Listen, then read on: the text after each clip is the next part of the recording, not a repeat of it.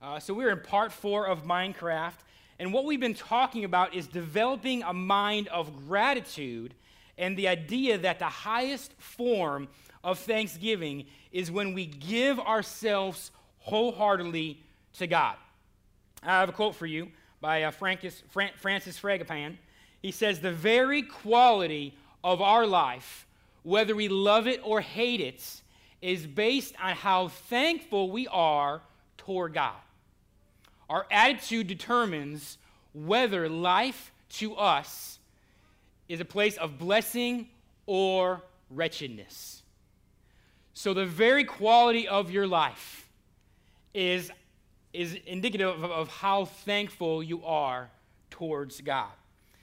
It's not just being a thankful person, but thankful to God. Let me give you an example. It's like if your kids were thankful, but they never actually told you thank you for all that you do for them. You know, as a parent, how would that make you feel if your kids never say thank you? Now, God is, not insecure like we are insecure. But as a parent, there's something to be said. I mean, last night we went to Ollie's and we got a Snoopy train to go around the tree.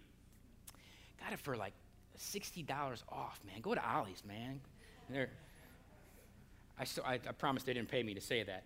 But so we set that train up and just seeing the smile on Graydon's face, because he was, he's the oldest one, so he was the only one that was still up, and just seeing him, move that train backward and forward and doing all the train sounds, and then when he went to bed, he gave me a big old hug and just grateful for something small like that, and of course he was up again at like 6 this morning playing with the train, and but there's something to be said about when we are not just thankful to God, but we verbally say thank you, and we live a grateful life to God as well.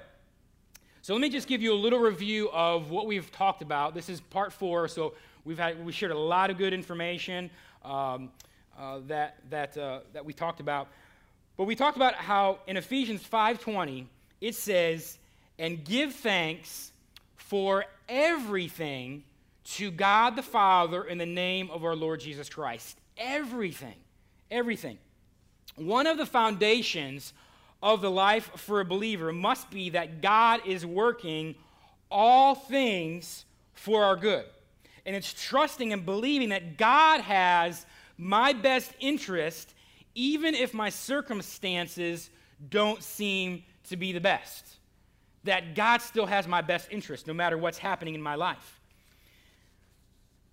To know that nothing happens without God knowing about it. And nothing happens without God going through it with you. That's an awesome thing to think about, how we have a God that not only knows, but he goes through it with you. And some of you need to be reminded of that right now. You're going through a season right now. It's a valley, and God just doesn't know about it, but he is walking. If you are his child, if you are a believer, he is walking with you hand in hand through that. And to also remember that God is not limited. He sees the entire picture. He knows where you are. He knows where you've been. And he knows where you're going. And he doesn't freak out, like we do. I just felt like Kramer on Seinfeld right there. Freaking out. Some of you don't even know what Seinfeld is. And I just pray for you because you missed that in your generation. Today, I want to focus on not being an entitled person, but a grateful person. We can be a grateful person or a complainer, but we can't be both. You can't be a complainer and you can't be grateful at the same time. It's either one or the other. And a grateful person focuses on God and a complainer focuses on themselves. A grateful person focuses on God, and a complainer focuses on themselves. Paul Tripp gives this paraphrase. Well, he actually wrote an article, but I paraphrased it, and it's so good. I might have to read it twice because it's so good. We'll see. He says, if we think we're a good person, we assume we are a deserving and entitled person. We expect people and situations to focus on us and that the universe was created to serve me. Inevitably, people will fail to cater to you. Since you don't get what you thought you deserve, it gives you a reason to complain. The Bible tells us, however, that everything in the universe was designed by and for the glory of God.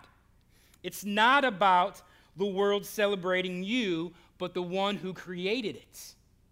You or I are not the center of this narrative we live in. When we realize just how wicked and sinful we truly are apart from Christ, and if it wasn't for Jesus, we would deserve God's wrath. It should cause us to change how we live and what we live for. Because of God's outrageous grace, He has extended mercy, love, kindness, and forgiveness to us. Rather than entitlements and disappointment when I don't get my way, there is now feelings of humility and thankfulness. Instead of trying to manipulate people and situations, we now approach life with a servant's heart. That we become so overwhelmed with gratitude at the sacrifice of Jesus and how he rescued us that our lives literally become a living sacrifice. When you have been given so much, you can't help but to be a giving person. That's excellent, man. That's awesome. If you are the center of your life, I'm going to go a little Dr. Phil on you for a second and say, how is that working for you? Self-centered people are miserable and bitter people, especially when they don't get what they want and when people don't meet their unfair demands. Don't be that guy. Don't be that girl. Those are some lonely, lonely people. And if you are one of them, I'm sure it's a lonely life right now. But it doesn't have to be that way. You don't have to stay there. Maybe you're not that person anymore because God captured your heart years ago. But maybe you know someone that is that way. And when you think about people that way, you Southerners have a saying here. When you think about people that are like that, you say, bless their heart, right? Which is just really a polite way of telling someone they're an idiot. I figured you guys out. You know, us Yankees, we don't mind telling someone they're an idiot to their face, all right? But you Southerners do it in a roundabout way with a smile that makes the person feel good, that they're an idiot. I don't know. Seriously, though, when you think about how you were before Christ and how God transformed your heart, you respond differently to people, even difficult people. You know there is spiritual growth inside of you when you don't have bitterness towards self-centered people who are manipulative and complain, but you feel empathy and compassion towards them and want them to encounter a real relationship with Jesus just like you have. You know, many of us were with family this week. And, you know, none of us picked our family. You were given your family. And, but God wants you to be a light to your family. And maybe some of you saw family, just for a few hours on Thursday, and that was enough. But we all have people in our family that are far from the Lord, that just live self-centered lives, that complain, that are manipulative. But do you feel empathy for them? Do you want them to experience what you yourself have experienced with Jesus Christ?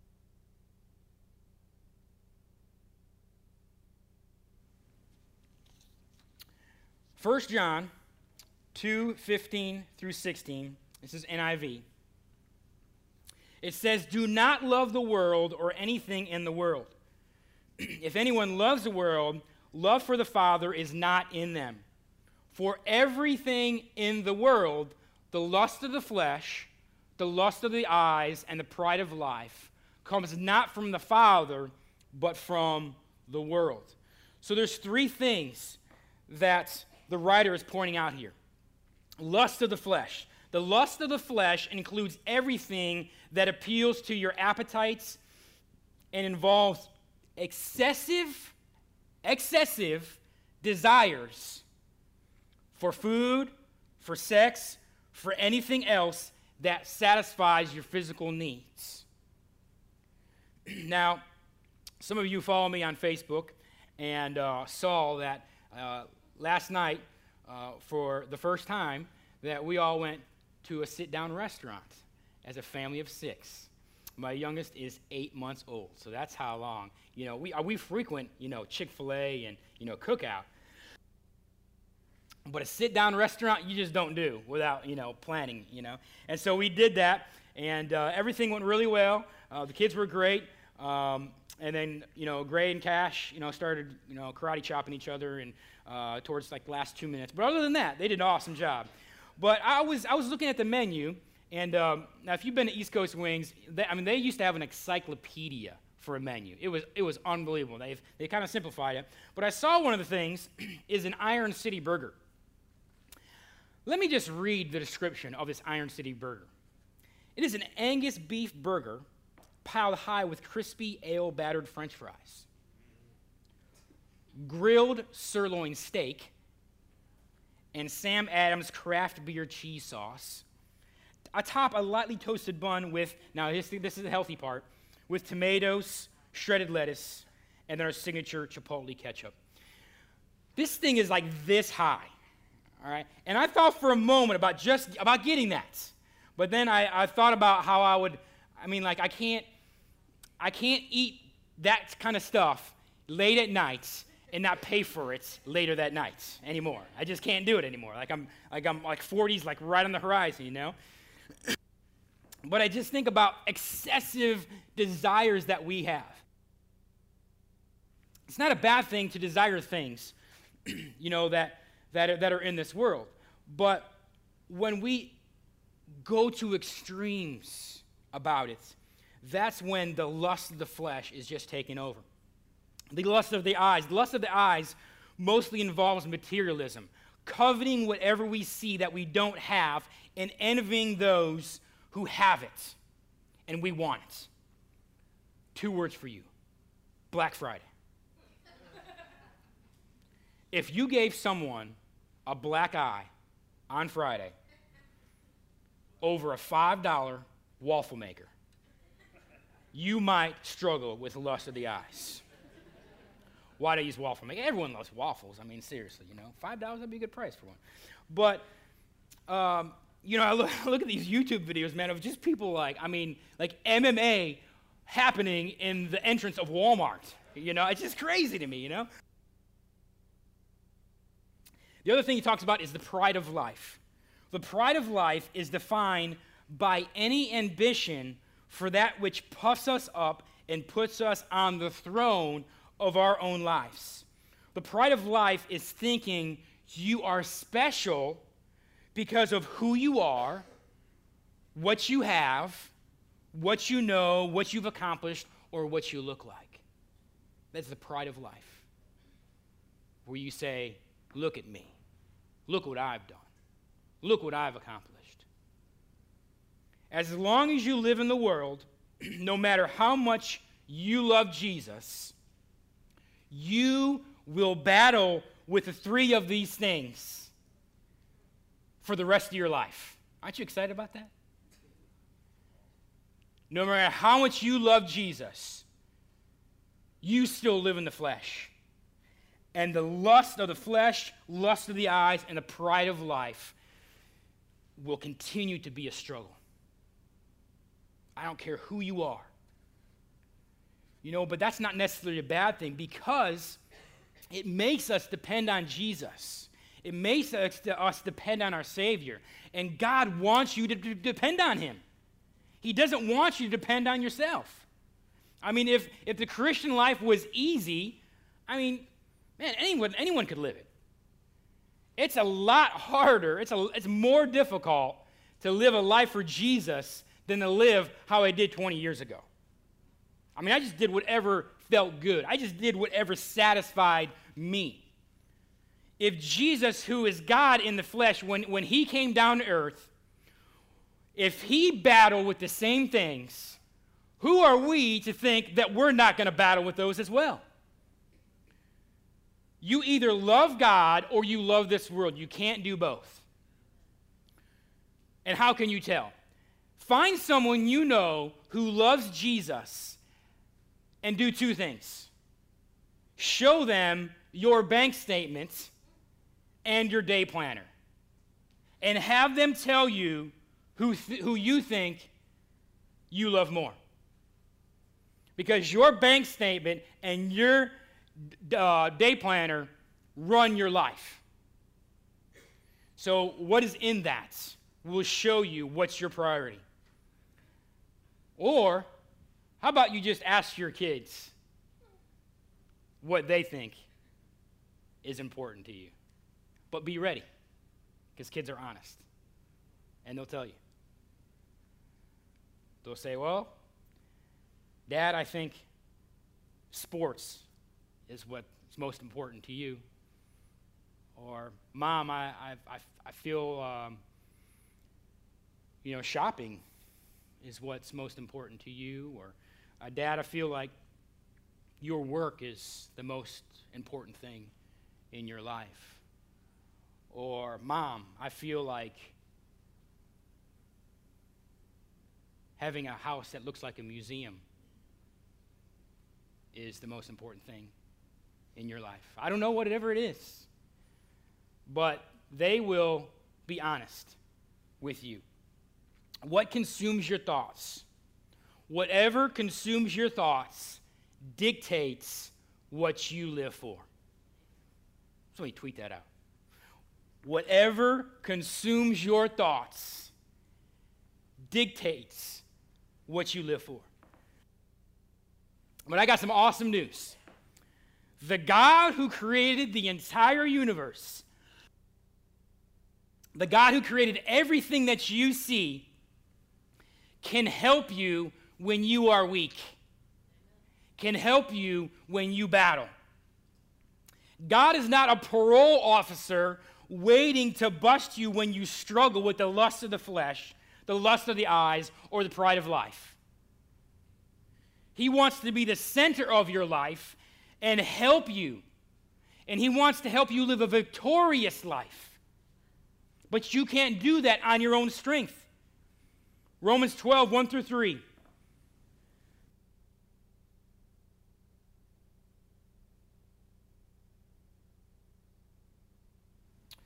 Too much turkey this week, I guess.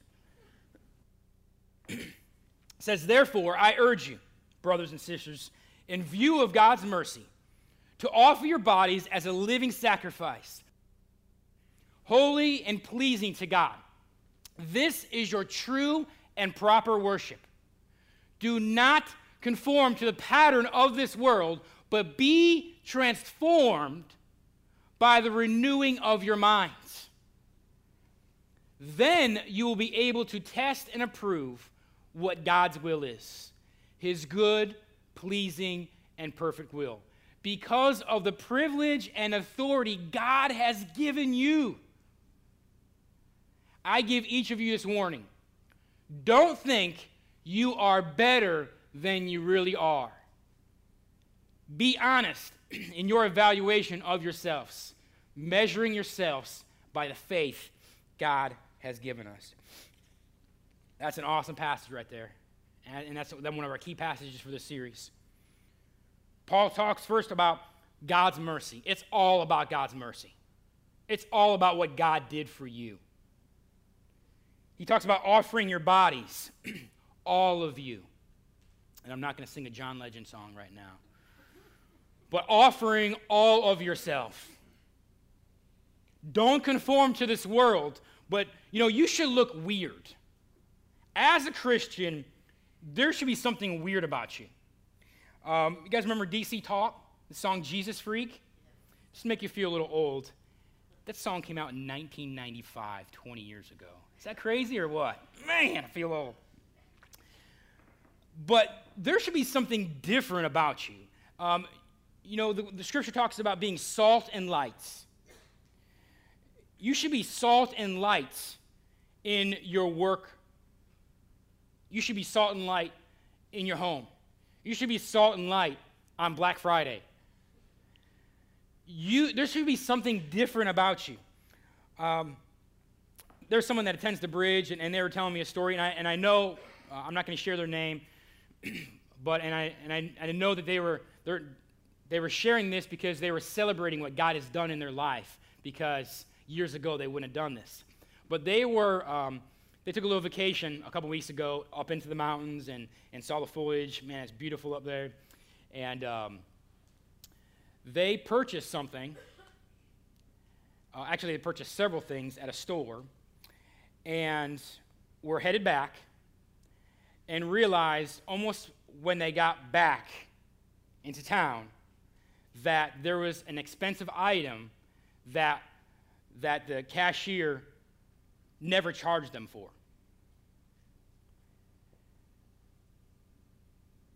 You know how far the mountains is from here? It's a good 4 hours. He turned around, drove back to the mountains, and purchased this. And the guy was dumbfounded, the cashier. Why would you do that? And so he gave him like half off. Anyway.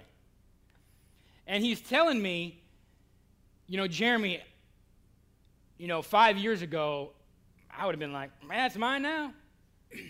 But now he lives for Jesus. And his life is an offering to Jesus about everything that he thinks about, everything that he does. And he knew that every time he looked at that item, it would kill him, man, to know that he didn't go back and pay for that thing. Now, I'm not sure if I responded the correct way. As a pastor, I said, man, I wouldn't have done that. I would have just called him and told him I would have paid for the phone. But that's, I don't know. That's how I am. Just thinking about driving back 4 hours with 4 kids in the car. Just like, But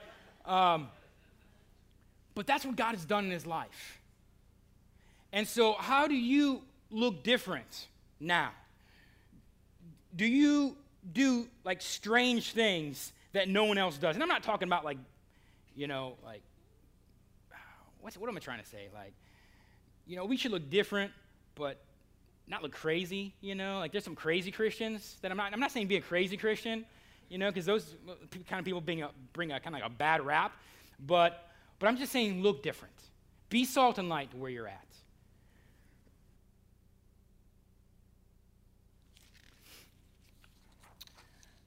We should be transformed by the renewing of your minds. Our mind dictates how our body functions. You need a church family. You need to be plugged in every single week. You need to be coming to service on a regular basis.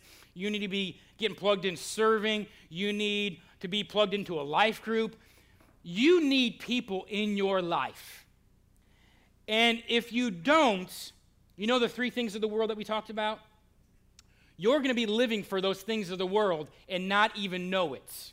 Because even as a Christian, it's so easy to drift.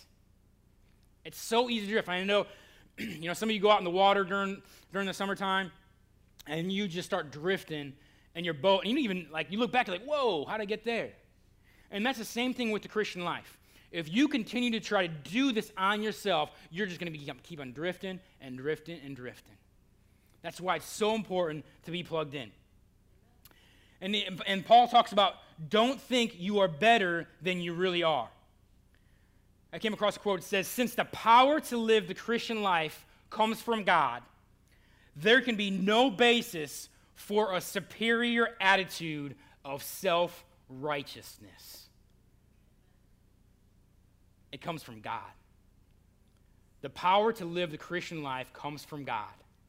And if it does, you can't be self-righteous. Many of you are trying to be a living sacrifice by your own strength, and you can't do it. Let me just give you an example. New Year's Eve resolutions. We make them every year, and we never keep them. That's just one example of how we just try to live an obedient, disciplined life. And then, the YMCA is crazy packed the first 2 weeks of January. But just give it a little time, and then you have plenty of places to park. Sanctification is a process of dying to sin daily and living in righteousness. It's conforming to this world less and looking like Jesus more. The fruits of the Spirit, love, joy, peace, patience, kindness, goodness, gentleness, self-control, those should be evidence in your life. If they are not, you need to take a step back and say, is Jesus really the center of my life? Because if those closest to me don't see the fruits of the spirits, then am I really living a life that is honoring and pleasing, and am I being a sacrifice to God by how I live? Your Christian life should be characterized by devotedness, obedience, mercy, humility, dependence, and self-sacrifice. That's what you want people to say about you. We are 26 days away from Christmas. Holy cow. 26 days. Some of you excited, some of you stressed out right now. If this was your last Christmas, I got my yearly physical coming up. I always look forward to that. But say you go and get your yearly physical. Insurance pays for it, might as well get one. You go get your physical, and the doctor says, I got some terrible news for you.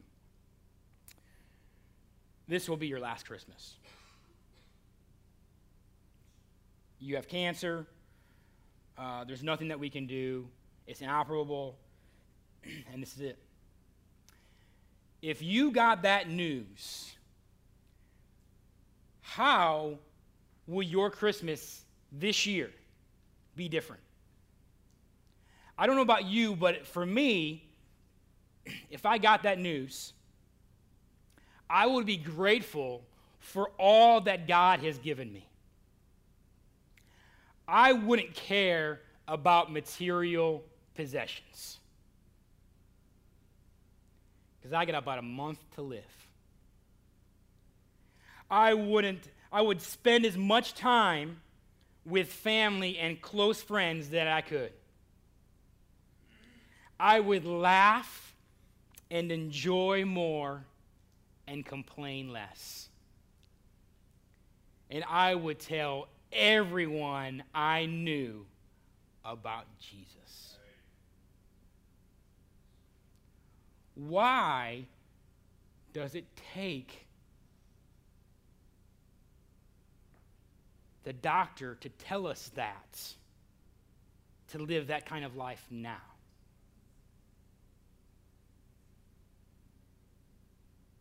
It shouldn't have to take news, life-altering news, for you to be grateful for all that God has given you. It shouldn't take that kind of news for you to stop being so obsessed with material possessions. It shouldn't take that kind of news for you to want to spend less time at the office and more time with those that are going to be around your bedside when you take your final breath. It shouldn't take that kind of news for you to laugh and enjoy more. And it shouldn't take that kind of news for you to tell people, to tell everyone you know about Jesus. Life is a gift, not to be taken for granted. And if you got a pulse, you still got a purpose right now. And some of you wonder about that. You're questioning about that. You're just like, God, everything's falling apart around me.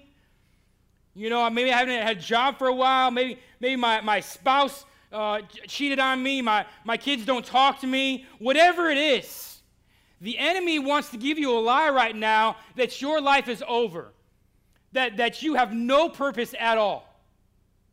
And you might as well just crawl into a corner and lay down and die. But that's not who God is. And no matter what you're going through right now, He wants to meet you where you're at. And He is not afraid to get His hands dirty and meet you in the valley. He's not afraid to put His arm around your shoulder to wipe away your tears and tell you that He loves you. He is an awesome God. He's an amazing Father. He is so kind. He is so gentle. And we get so distracted by our circumstances and what people think of us. What does God think of you? Because that's what matters. That's what matters. If you mailed someone a Christmas gift and you put a lot of time, thoughts, energy, maybe even money into it, and the person was very thankful for that gift, but they never let you know, would you consider that person to be a little ungrateful? I mean, you spend all that time, all that thought, you wrestled over that with someone on Black Friday, whatever it was. And then you just kind of wonder, like you never get a text, you never get a card, you never get a phone call.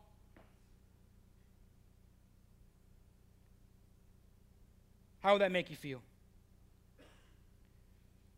God has given you the greatest gift known to man, which is Himself.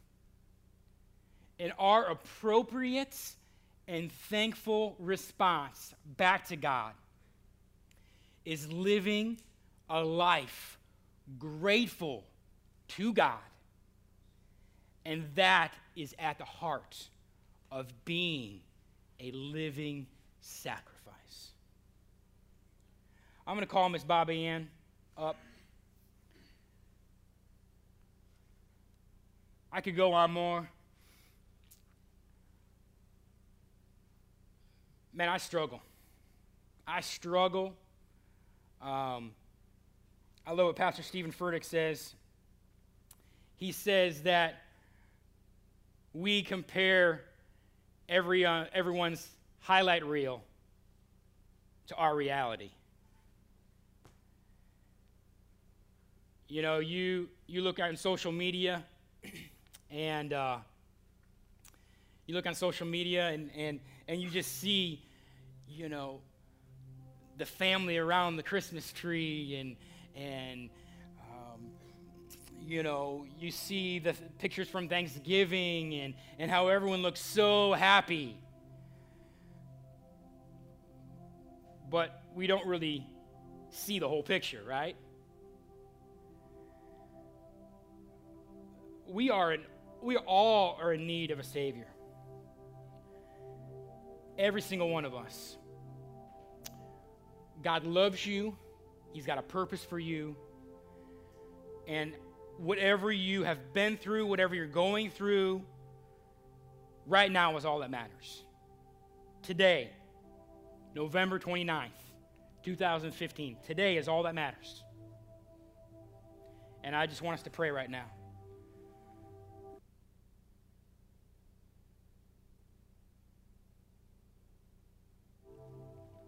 I want you to make this your prayer. Say, Lord, I believe your plans for my life are good and that you have not forgotten about me. I'm choosing to be still so you can redirect my thinking to align with your life-giving truth. There is not a person in this room that you do not love, God, but they have to receive this love for themselves. I ask that you would forgive me for feeling entitled instead of being grateful.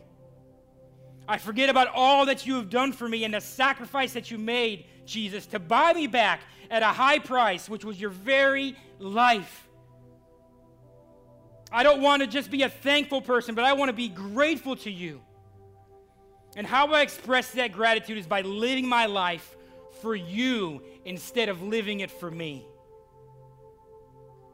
I don't want to be a complainer, so convict me when I do.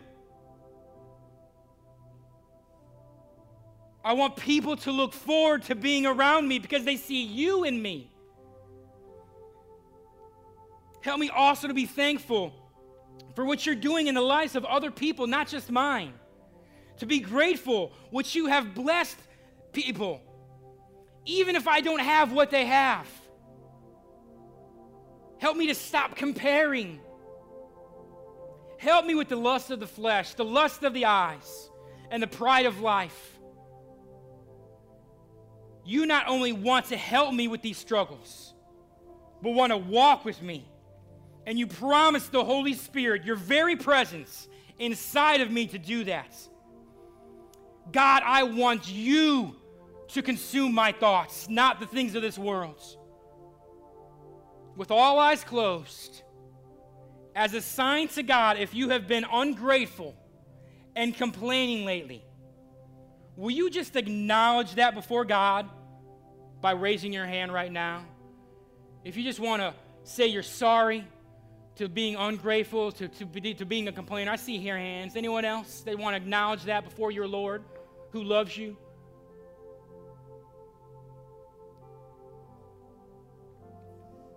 You can put your hands down, but keep your eyes closed.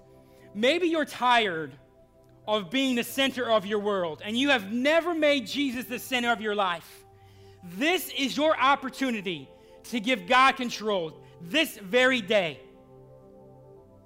Maybe you're sitting next to family or friends right now that have been praying for you for years, for decades, for you to come into a saving relationship with Jesus. I can't think of any better week to do that than Thanksgiving week 2015. It's not simply enough to know about Jesus, but you have to admit that you are a sinner in need of a Savior. That you believe that Jesus walked the earth, that he died for your sins, that he rose from the dead. Tell God, who created you and loves you more than anyone ever will, that you want him to be the center of your life. And with all eyes closed, on the count of 3, if this is you, I'm going to ask you whether it's a recommitment or a first-time commitment. On the count of 3, to make the most important decision of your life, to be a Christian and to be a friend of God. 1, God loves you. 2, you will never be the same. 3, lift up your hands if you want Jesus now and forevermore. I see your hand. I see your hand. I see your hand. I see your hand. Anyone else that wants to make Thanksgiving week 2015 the week that you came into a saving relationship with Jesus Christ? Anyone else? Tomorrow's never promised. This Christmas is never promised. You can put your hands down. Jesus, we love you. I knew that you were going to move today in a mighty way, and you never disappoint. You are so kind. You are so gentle. You are long-suffering. You never give up on us, even when we wanted to throw in the towel.